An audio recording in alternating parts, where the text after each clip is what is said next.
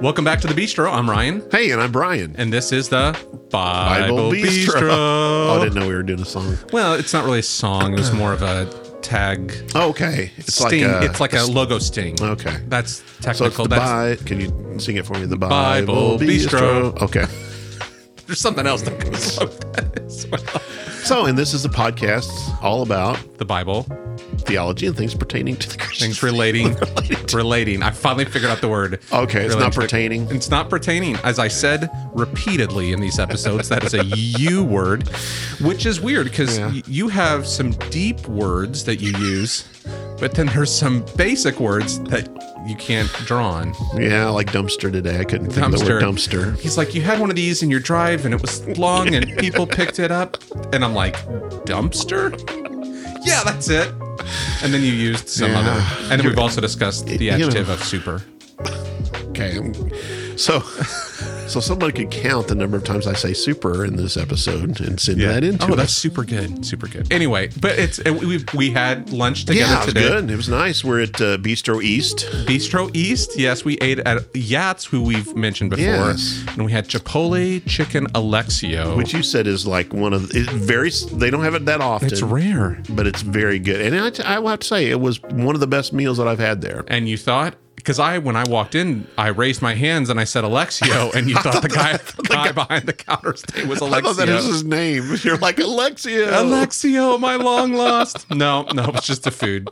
If it was a person, I would have been like, that's and we were drinking some good coffee from your nice coffee maker, and yes, Lauren helped make that. Yes, also referred to as the waitstaff. The waitstaff. No, we had some wonderful coffee. Yeah. We've had some great lunch, and now we're back in the bistro. Yeah, we're going to talk about some interesting things today. A little bit of archaeology today. Yeah, we like to talk about archaeology from time to time, and there's something that's in the news right now. I don't know if people have seen this or not, but interestingly enough, this is a relatively recent discovery in Jerusalem, in an area of Jerusalem that's called the City of David.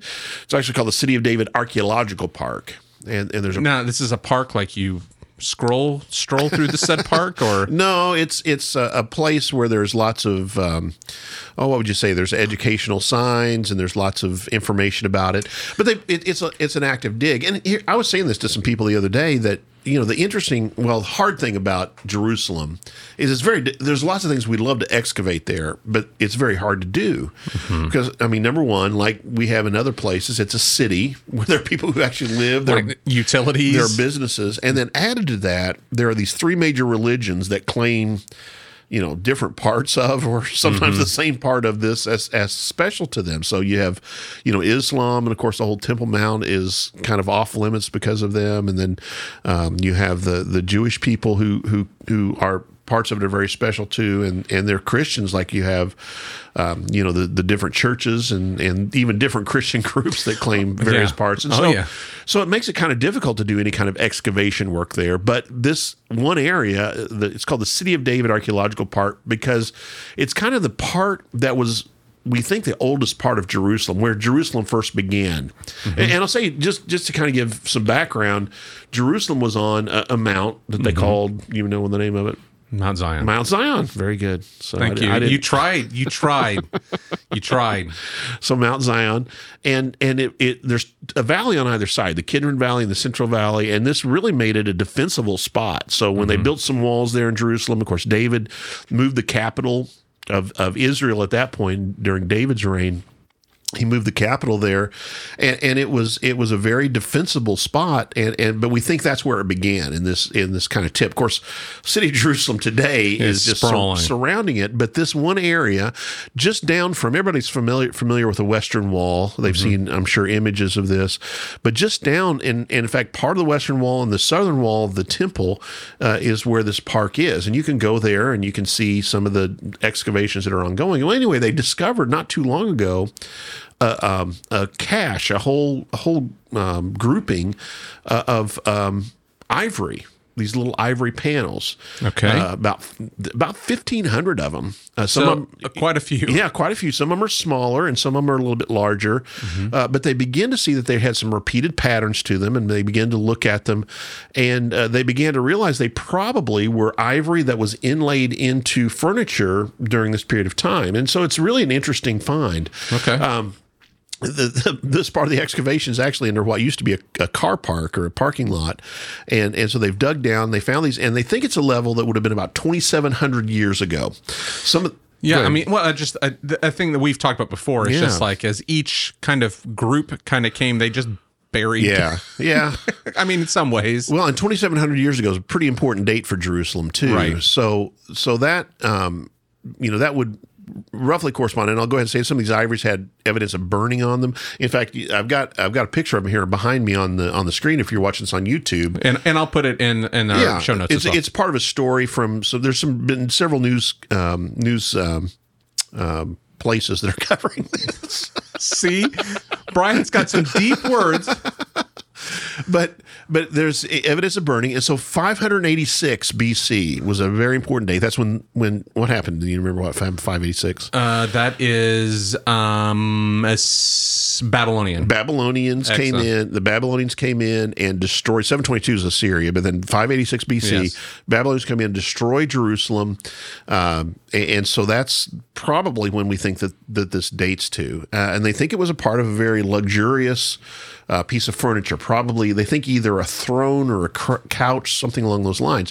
And the interesting thing for us is there's a couple of different mentions in Scripture of this. So there's kind of two different ways that this particular find becomes important. Anyway, as I mentioned, there's these repeated patterns.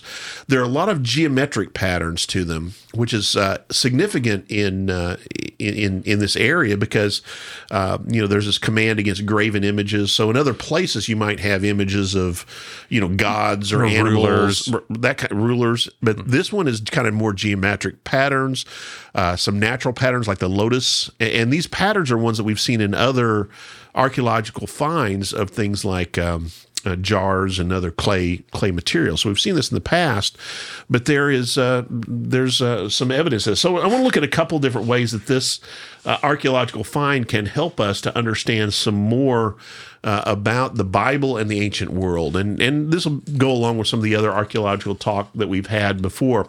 One thing I didn't know until some of these news stories came out, I never thought of it. It made sense once you heard it.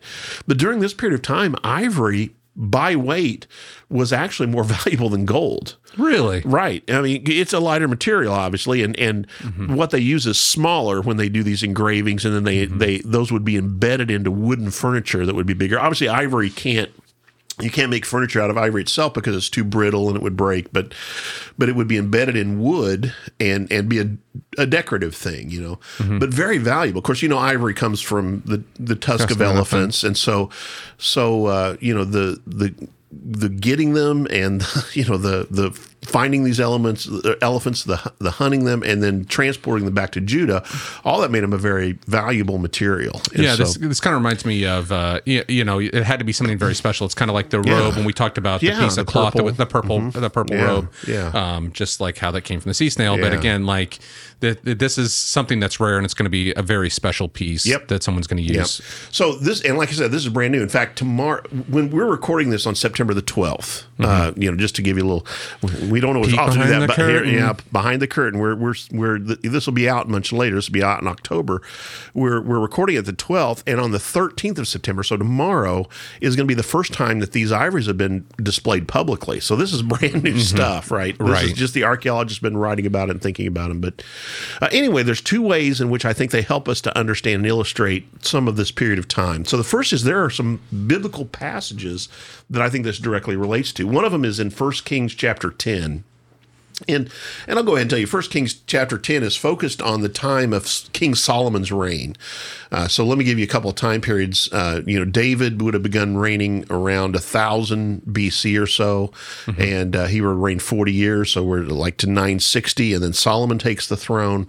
And so what happens here is chapter 10 is really, its main purpose is talking about the incredible wealth of King Solomon's reign and just the incredible amount of blessing and an incredible amount of things that he had there. Of course, earlier than this, it talks about him building his palace, and we may go back there and look at a passage in 1 Kings 5 a little bit later. But I want you to look particularly, what passage? I know I wrote this down. Verse 18. Yeah. I was going to say, I was just reading through this. Do you want to go ahead and read that for us? Yeah, the king also made a great ivory throne and overlaid it with the finest gold. The throne had 6 steps, and the throne had a round top. On each side of the seat were armrests and 2 lions standing beside the armrests, while 12 lions stood there, and on each end of a step on the 6 steps. Go ahead and finish that. Okay. The like of it was never made in any kingdom. So it's talking about just the incredible opulence. Nobody had ever seen a throne like this. And there's some people who think that the thrones may have been like a couch too. And we're going to see another passage that uses this term couch to talk about it, because it gets, ruling's a grueling job. So sometimes you just got to lean back. I mean, I can't imagine sitting upright all the time. I'm the king. I need to be able to recline. Right. So anyway, that's but you see this idea, this ivory, and they think it would be, they're not saying it's this particular throne that's being talked about, but it'd be something like this. It shows that these ivory panels would be used for this kind of very wealthy, very, very opulent kind of furniture. And so here's an example of this in Solomon's reign that we find this. Now, there's another place that it's mentioned, actually, which is very interesting, and that's in the book of Amos. We find another mention to this idea of ivory couches. So look at Amos chapter 6 for me. And Amos is a minor prophet, of course, and one of the things that Amos really spends a lot of time attacking is this idea of what am I trying to say? Injustice. And particularly what he's concerned with is the fact that the wealthy have been taking advantage of those who are poor. And so that's his main message. Primarily talking to the southern kingdom, but he also here is going to mention the northern kingdom during this period of time.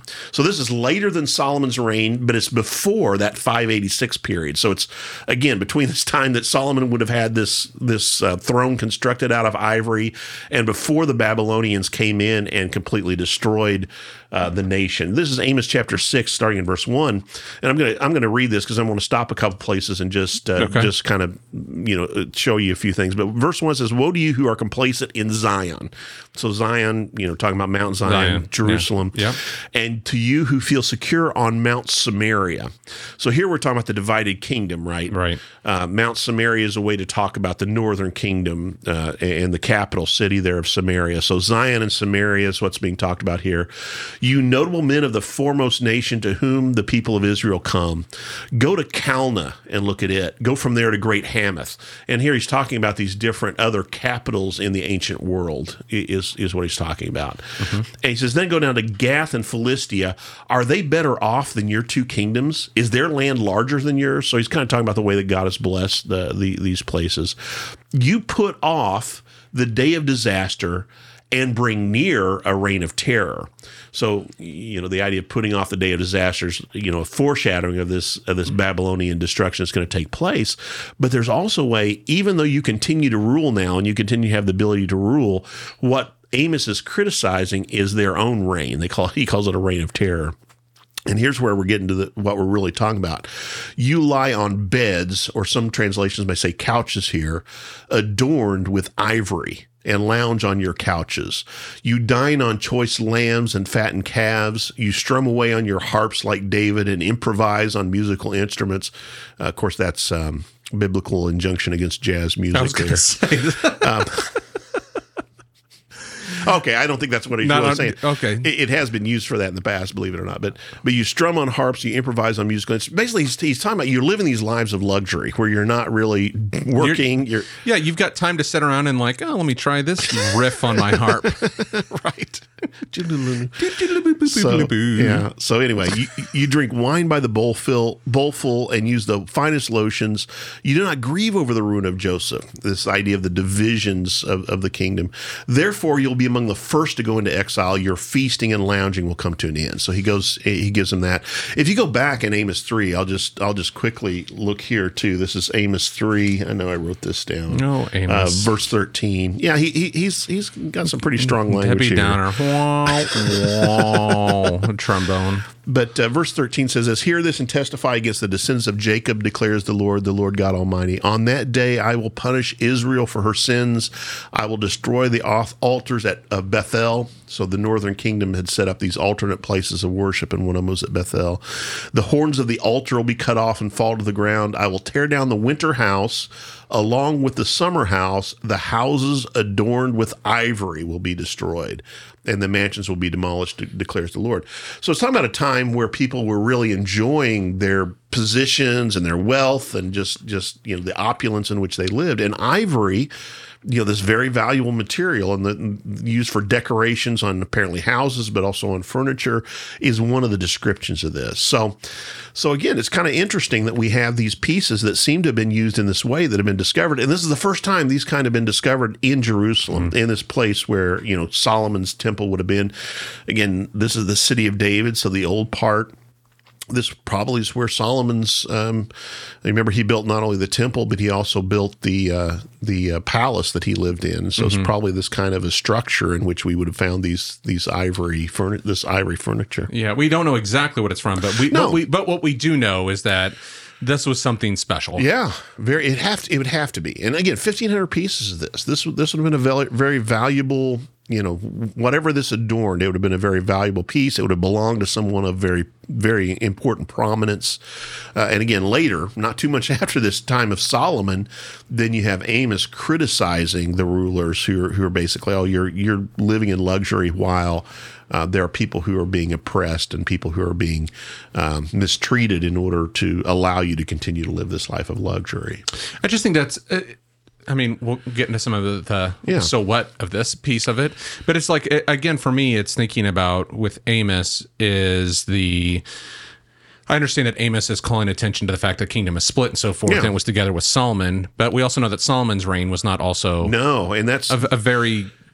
fruitful for the people either. There was his personal wealth was was great, and the temple was magnificent. But we know short after his death that there were some problems. Well, I wasn't planning on talking about this, so let's go ahead and talk about that a little bit, because I was going to talk about some other things. But since you mentioned that, the idea of the division of the kingdom, it's pretty interesting. The fact that you have Solomon, who has this incredible reputation for wisdom. And we see that this is what he asks God for. When God says, what is it you'd like me to give to you? He says, well, I'm young and I don't know how to rule, so give me wisdom. And God says, that's a great request, and because of that, then I'm going to allow you to prosper and you're going to receive all this great wealth. But we do see, and here's the thing that a lot of people miss in this whole story, is that in the later part, in fact, we'll look at this maybe in just a minute, but the later part of Solomon's reign, he ends up being led astray from the worship of the true God. While David, David, despite his failures, and don't let me forget that, David had his problems. Yeah, he had his problems, and very serious issues. Murder and adultery, pretty big deals. And so there's that part of it. But then he's also called a man after God's own heart. And here's Solomon, on the other hand, who allows his... And of course, the famous thing about Solomon is he had all these marriages, many of which were probably diplomatic. But these foreign women, foreign wives, I should say allowed, Solomon ended up worshiping the false gods of the people of these other nations. The responsibility lies totally with him. So here's where I would say, we have to measure that, because a lot of times in Sunday school we get what a wise guy, Solomon. We get all that part of it, and he was, God blessed him in that way. But at the end of his life, his heart turned against the Lord God, and in very serious ways. The accumulation of wealth, I think, is a part of what he sees. Well, it's always interesting, and you and I have talked about Solomon a little bit, just that end of his life, but kind of going, even with the gift, I think this is kind of for us as Christians, is even with gifts that we've been given by God, that we can turn away from using those gifts. I think that's really interesting is he gets wisdom, and I think, is it just diplomatic wisdom? Can he not see himself in that whole story as well? Is it diplomatic wisdom as a king, but can't see where his own heart discern where his own heart is taking him as well. Well, and I think you're well to say that there's a way in which we need to constantly guard against this ourselves, I think, because, even good things, I've said this before, even good things, if we place them before God, become idols, right? Mm-hmm. Even good things in our lives that God has blessed us with, if we forget, it's one thing for us to be grateful and to thank God for that. It's another thing for us to begin to think, well, this is something that I've accumulated on my own, and, I deserve this, and this kind of thing. And so anyway, let me go back to 1 Kings chapter 10. And so I said there was two things. One is, it's always fun when we find these archaeological things that seem to fit very specifically into a Bible verse. But often we say that's not really what archaeology's primary point is, right? Mm-hmm. On this podcast, we've said various times that one of the things that archaeology does for us is it gives us a picture of the culture and the trade and the commerce and the political kind of things that are going on. And so if you look about 1 Kings 10, as I mentioned, the thing that really is being gotten at here is Solomon's reign. Begins with this idea of the Queen of Sheba, who you've heard of before, who comes and she says, I've heard this great reputation, but I had to see this for myself. And it talks about all the things that she saw and the gifts that she brought to King Solomon. And then she says, I couldn't have believed it until I saw it with my own eyes, but now I see that all this is true, that, you have all this incredible wealth. She gives him a gift here, we see in the middle of this in verse 10. I want you to look at verse 22, though, and we'll come back to talk about this guy some more. Chapter 10, verse 22, it says this, and this is an important part of this whole thing in terms of the commerce and the culture. It says, the king had a fleet of trading ships at sea along with the ships of Hiram. Once every 3 years it returned carrying gold, silver, and ivory, and apes and baboons. So ivory, as we mentioned, come from elephants, but of course there's not a lot of elephants in Israel, right? I have yet to see one there. Well, maybe at a zoo or something, but we usually associate elephants down with the area of in Africa, right? Yeah. And so what we find during this period of time, King Hiram was the king of Tyre. And we've talked about the city of Tyre before. Mm-hmm. Again, there's another place, another kingdom that has a lot of pride. And we could call this the nation we could call Phoenicia, because Tyre is really a city that was an incredible port city. It was kind of on an island a little bit off of the coast. And Tyre, because it was an island, that allowed all these ships from the Mediterranean to come and to dock there. It was an incredible place for sailors, incredible kingdom for sailors. And so Hiram and his navy, or his ships, were known to be incredible trading partners. Israel was not so much a maritime nation. They were not known for their sailing ships. So Solomon makes this alliance, and even David and King Hiram had gotten along, but when King Hiram, this is back in 1 Kings chapter 5, when King Hiram hears about David's death, he sends a message to Solomon, and Solomon sends him back a message saying, well, we're going to build this temple. I'm paraphrasing now. We're going to build this temple so we could use your help. And basically Hiram promises to bring all of these cedar trees from Lebanon and all these different places. By the way, Lebanon is what we call this area of Phoenicia today. It's the Lebanese coast, basically Lebanon, just to the north of today Israel, Syria, and then Lebanon. And so he promises all of these incredible trees and everything that become the foundation then for the building of Solomon's temple. And also his palace. And so this alliance with King Hiram is a big deal, but then you see it continues.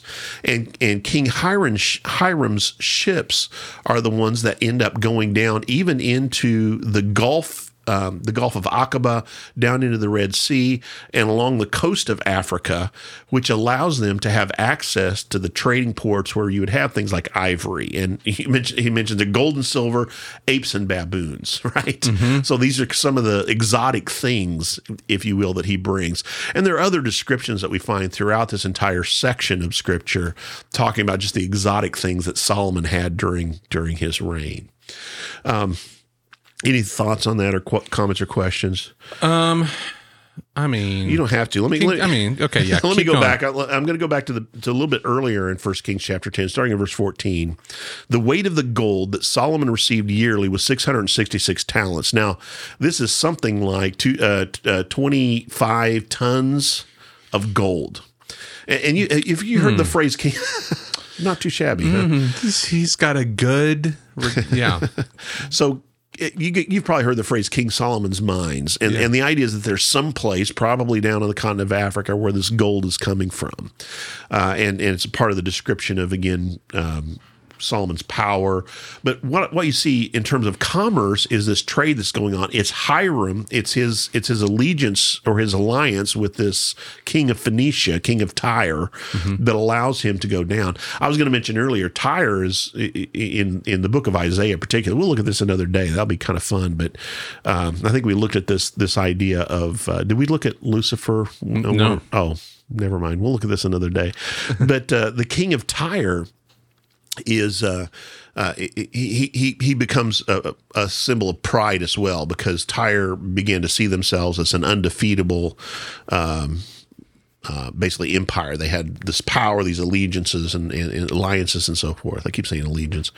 So anyway, this is not including the revenues from merchants and traders and from all the Arabian kings and the governors of the territories. Verse 16, King Solomon made 200 large shields of hammered gold, probably just ornamental, because gold soft. Well, it's soft and it's heavy, not practical. So probably for ornamentation. King put them on the palace of the forest of Lebanon. Verse 18, the king made a great throne. We read that earlier. Talks about the size of that. Verse 21, all King Solomon's goblets were gold, and all the household articles in the palace of the forest of Lebanon were pure gold. Nothing was made of silver, because silver was considered of little value in Solomon's days. So again, you see how ways of describing this incredible wealth. Talks about, again, Hiram, as we've already read. Verse 23, King Solomon's greater in riches and wisdom than all the other kings of the earth. The whole world sought audience with Solomon to hear the wisdom God had put in his heart. Year after year, everyone who came brought a gift, articles of silver and gold, robes, weapons, and spices, and horses and mules. Solomon accumulated chariots and horses. He had 1,400 chariots and 12,000 horses. Now, the interesting thing, if you go back in the book of Deuteronomy, at the end of it, one of the things that Moses says to the people is, when you enter into the land, and there comes a time where you place a king over you, do not allow them to accumulate large amounts of chariots and horses. And it's almost like we find that during Solomon's reign, everything that was commanded against for the king is what happens. Do not allow them to accumulate large amounts of gold and these kind of things. And yet Solomon, like you said, it turned from a blessing from God into something that God had given him, into something that became the focus itself, I think. The wives that he married, again, were from these foreign kings. And when we say kings here, we're not necessarily saying the kings of countries, but kings of various cities. And all of these diplomatic relationships ended up being what, again, pulled his heart away from God, to the point that we get into the next chapter. If you look at chapter 11, verse 1, King Solomon, however, loved many foreign women besides Pharaoh's daughter, Moabites, Ammonites, Edomites, Sidonians, and Hittites. They were from the nations about which the Lord had told the Israelites, you must not intermarry with them, because they will surely turn your hearts after their gods. Nevertheless, Solomon held fast to them in love, 700 wives of royal birth, 300 concubines, and his wives led him astray. As Solomon grew old, his wives turned his heart after other gods, and his heart was not fully devoted to the Lord his God as the heart of David his father had been. And it talks about some of these: Ashtoreth, the goddess of the Sidonians, Moloch. We think that part of some of these gods' worship included child sacrifice. It says that Solomon set up a high place. This is down in verse 7, on a hill east of Jerusalem. Solomon built a high place for Chemosh, the detestable god of Moab, and for Moloch, the detestable god of the Ammonites. And so he did this, and he offered all of this sacrifice at the end of his life. So, I don't get it. Yeah, it's hard. It's hard to understand, isn't it? I mean, he had direct. He met with God on more than one occasion directly, and received these words from God. Had advisors and prophets around him to help him understand what he was supposed to do, and yet he allowed it to pull him away. I think. Well, go ahead. What were we going to say about it? I'm just like, I'm here at a loss. Well, yeah, I mean, every time I read this story, right, I don't get it. Well, I think the power, here's the thing. When you have that kind of wealth and that kind of power, who's going to tell you anything other? Part of what And I'm not trying to say, oh, I've got all the answers here, but I will say this, that there is a discipline, right, for us having to be answerable, if you will, to our community around us, right? That's part of the way that we are shaped and formed. I think God shapes us through His Holy Spirit, right? I believe it. You know, the phrase we would use is it's.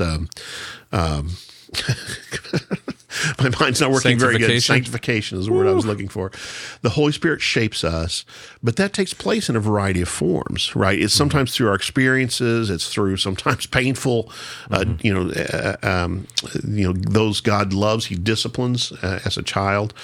As a father loves a child and disciplines them. So we get that kind of experience, but we also have sanctification that takes place from our relationships. This part of, not to get on a soapbox for a minute, but it's part of why it's so important for us to be a part of a church community. It's not just a matter of being a Christian on our own, but we need a church community. And part of what that is to help, point us in the right direction. And especially the importance of having deep relationships within the faith, I think, is so that we have people who can speak into our life when they see us, going astray. And so that's part of what I think is going on here, and very important part of it. But it's hard to understand. But what I was going to say earlier, you talked about then the division of the kingdom. Mm-hmm. So during Solomon's reign, he also began to enlist various people from the whole country in order to come and to serve in the capital. And this is what God warned them about when He said, if you want a king, just know what's going to happen with the king. Any centralized government, it's true of our own, any centralized government requires people, and often it's young people, right, to work in order to have that central government function. Even in our system in the United States, we have people who go to Washington, D.C. as young people and serve as interns and pages, and we have all these. That's part of what's necessary. And he enlisted these various people from all over. And also, here's the other thing: that to have a centralized government, you got to have taxes, right? Right. And so he levied taxes, and this began. And I think especially you look at, and again, this isn't too different from today, right? These people were looking at probably Solomon's opulence and his wealth, and he's like, and you're taxing us, to pay for all this stuff? You're getting 25 tons of gold a year. You don't need my 1040 to come in, right? Bezos. So, well, it was, and I think you get to a point. Here's where I was going with this. You get to a point where you think you're above it, right? You're above the law. You're above the pettiness of the plebes. I don't know. I've never been in that position. I'm totally there. But I think that's part of it. And here's what happens is when there's someone who steps up, it's a guy by the name of Jeroboam. He steps up in order to speak against what policies the king is establishing. And I think initially he's doing it for good purpose. He ends up fleeing for his life, fleeing from Solomon down into Egypt. Mm-hmm. And it's when Solomon dies and Solomon's son Rehoboam comes and takes the throne. Jeroboam comes back and basically says to Rehoboam, you have a choice now. You can either follow in your father's ways or you can turn back. And of course, as we've said before, this ends up in the division of the kingdom. Mm-hmm. Judah and Benjamin, those two tribes become the southern kingdom. The northern kingdom, the northern 10 tribes or 8 tribes, however we count it, split off from Judah. And that's the beginnings of Israel as the northern kingdom and Judah as this separate nation. But yeah, what I kind of like with this is that they found, going back to our original thing where you're talking about this ivory is it's ivory with scorch marks. Yeah. Well, I mean that's the thing. I mean, I don't want to stretch this metaphor, but it's kind of like the thing that we've placed our value in, and this ends up in a pile, burned in pieces, buried underneath a parking lot. That's and there, my friends, is your lesson for the day. What? Well, that was the thing. It was like, this is a sign of my power. Anything, as Paul would say, anything that we might have considered to our advantage in the past is rubbish compared to the surpassing greatness of knowing Christ. Right. Right. So, and this is, we value it now for what it teaches us, but it was burned down and smashed up, and throw some sand on it, and out we go. Yeah, that kind of puts it in perspective. I hadn't thought of that, but you're right. It puts it in perspective. Yeah. Well, I mean, again, if this is, I mean, this obviously I would think has to have something to do from Solomon. You know what I mean? Right. Like he's brought this Solomon or those someone else very high up, immediate successors. I mean, it's not too long until Yeah, that this is Rehoboam or who, like all of the ones that did not follow the Lord that come after that, but just the opulence, and it can all be taken away. Like, Lord, this is the Lord's, and it has been a gift from him, and if you squandered it. Yeah, and that's, the message of Amos, and of course other prophets as well. Isaiah, as we've talked about recently, this is the message that God gives is, because your hearts have turned away from me, this is the result. But I do think it's interesting archaeologically. Again, this is, like I said, often we want these, like, let's find this thing that's in this verse. But even if it's not that exact thing, it's very close to this description we have, and it helps, just kind of gives us that much more illustration of what would it have looked like to have a throne covered with ivory and, as I mentioned, overlaid with gold, and just the beauty of that, but also again just that compared to how other people were living in that period of time. And that's the kind of thing that made Amos mad. He saw these people in their houses, their summer houses, and enjoying their time on their incredibly overlaid beds, and here are other people who are suffering. Jeroboam, the same. Now, Jeroboam, I don't want to give him too much credit, because Jeroboam was not a bright shining star. If you read the book of 1st and 2nd Kings, he becomes the type or the example, the archetype of evil, of the evil king. Because what he does is he sets up alternate places of worship. I mentioned Bethel earlier, and then up north in an area called Dan, he set up these alternate places of worship and said to people, don't go down to the temple in Jerusalem. Instead, worship God in this place. And what he set up are these golden calves, right? These graven images, and said, these are your gods, O Israel, who brought you up out of Egypt. It's like, I don't think so. Oh my gosh, I don't get it. I don't get, I would like to think that I'm above it. You know what I mean? Like I wouldn't fall for the same tricks or whatever, but it's just, and yet we do, don't we? I mean, whatever the temptations that we face, there are times that we fail. It's a different kind of thing, maybe. But I've said before, we don't bow we typically don't have idols in our house that we bow our knee to, and yet there are things that we tend to prioritize over our time with God or our relationship with God, right? So that's what I think we need to be careful of. Yep. Well, this is all rainbows and puppy dogs today. Well, I tried to make it something happy.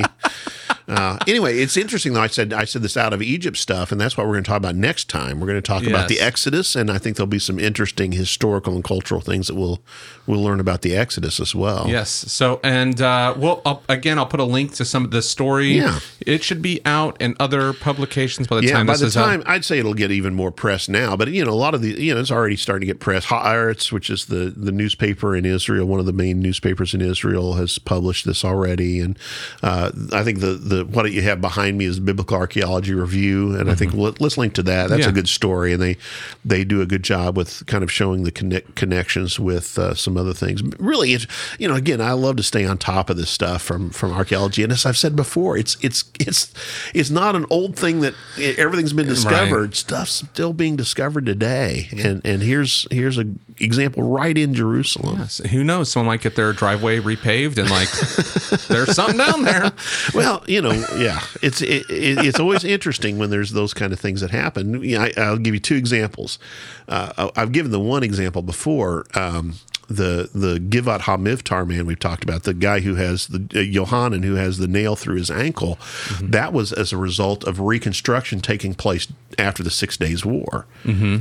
So, I mean, here was this battle that took place. Buildings got destroyed, and they're coming in, clearing up the rubble. It's like, oh, wait, there's a series of caves down here, right? Right, yeah. And it was a series of tombs. I can't remember now, 37 bodies or 40-some bodies that were found in that tomb complex. Gave us a lot of insight. And in fact, again, the first crucified, we now have two crucified victims that we found, but the first example of a crucified buried body that we had found.